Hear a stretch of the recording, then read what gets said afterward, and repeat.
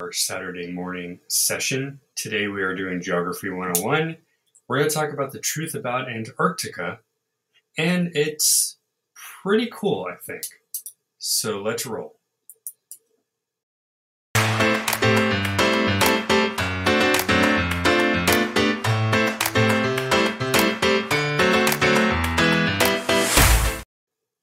All right, good morning, class. My name is Rob. This is Everyday Heroes. Excuse me. Pause sometimes, class. Sorry about that. I get very excited about these videos. We're coming to you live from Everyday Heroes. This is the series that covers all things informational, educational, but always super fun. If you haven't yet, go hit us up on YouTube and Twitch. Hit that subscribe button. You can also find us on post.news and our Discord channel as well. All that stuff will be linked in our link tree in the description below.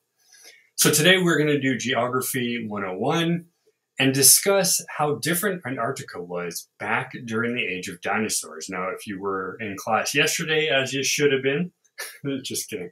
Actually, I think you should have been. You know that we talked about what Earth was like during the time of Pangea, when all of Earth was basically one giant continent. North America, South America, Europe, Africa, Antarctica, Australia, all smushed together into a giant blob of landmass. We talked about how the internal area of it was more dry and arid. The outside, closer to the coastline, was more wet and humid. Well, it turns out that Antarctica was a rainforest at one point, which is pretty weird, right? Considering right now Antarctica is covered in ice. Now, I brought this up because recently some Russian scientists, people at the BBC, and a bunch of other scientists have found new images that you can actually find online that prove there are more fossil remnants of what would be considered plant life and animal life living in a temperate rainforest. So about 90 million years ago is when scientists believed that Antarctica was actually forest and not ice. At the time, they were surprised to find remnants of forest in the sediment core that they retrieved back in 2017 in the Amundsen Sea off the coast of West Antarctica. The sample contained ancient fossil soil with an abundance of fossilized plant pollen and spores. CT scans revealed that a dense network of fossilized plant roots were pretty crazy to be found in a location that we have today. But as they said 90 million years ago, Antarctica wasn't really Antarctica as we know it. So scientists think that these mild conditions with an annual mean temperature of about 54 degrees Fahrenheit was possible because there was no ice sheet at all. It appears that carbon dioxide concentrations were much higher, than previously thought.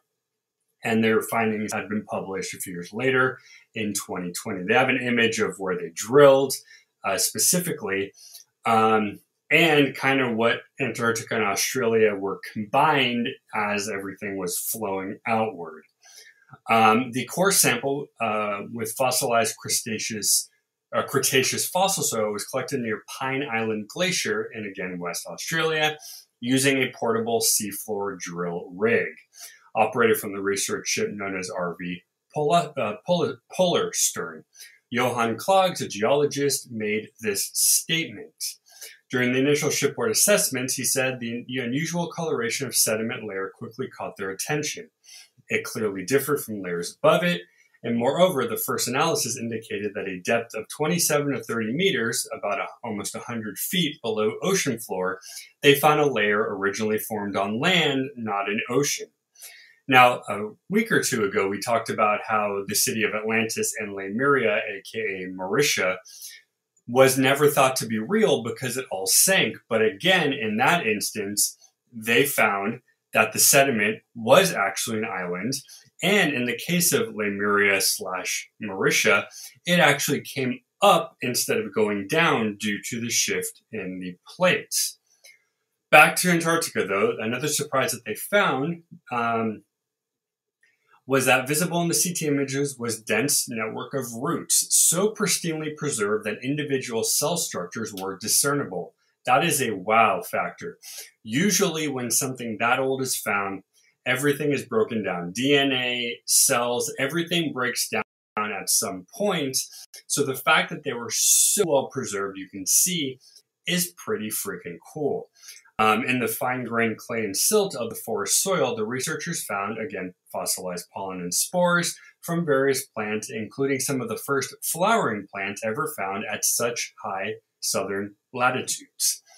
Ulrich Salzmann of Northumbria University, another university that went down there, said that the numerous plant remains indicate that 93 to 83 million years ago, the coast of West Antarctica was a swampy landscape in which temperate forest grew, similar to the forest that could still be found on, say, New Zealand's South Island. So again, think about the layout of a place like New Zealand, lush, green, lots of plants. Compare that to Antarctica, which at this point, zero, but again, almost 100 million years ago, it was. So the question is, how could a temperate rainforest exist 82 degrees latitude south, 560 miles from the South Pole's location 90 million years ago?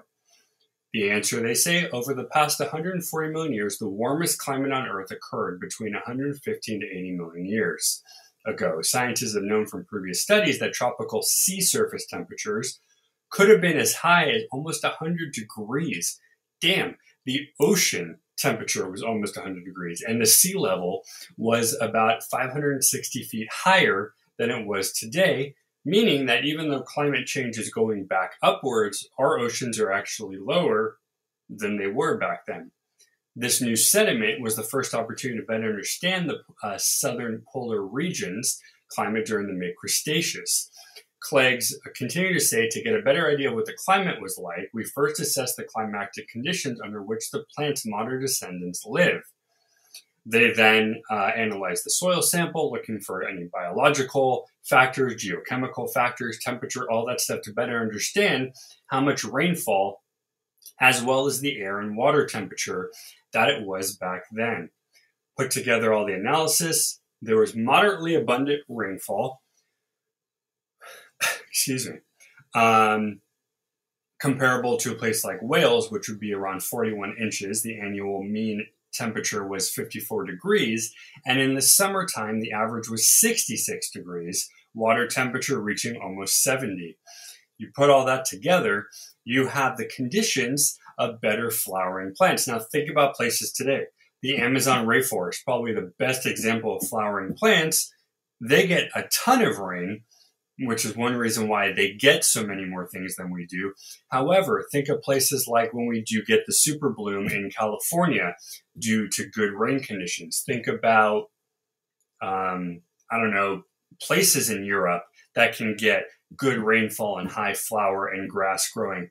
You have the right weather, you have the right temperatures, you have the right rain, boom, you have it. Now, another man who was working on it, Garrett Lohman, a climate modeler at Alfred Wegener Institute, said before their study, the general assumption was that the global carbon dioxide concentration in the Cretaceous was roughly 1,000 ppm. But in our model, it actually went up to 1120 to 1680 ppm to reach the average temperature back then in the Antarctic.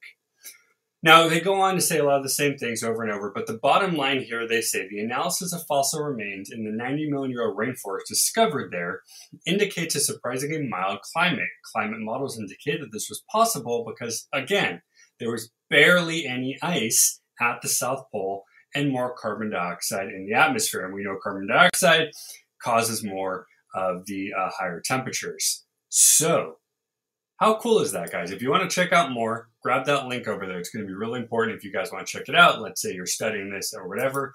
Now, really fast, guys, I wanted to show you. If you have your phone on you, you can pop this up, scan it, and it'll take you to the link. This is one of our new class in session t-shirts. We have so many colors. We have more pastels. We have darker colors as well.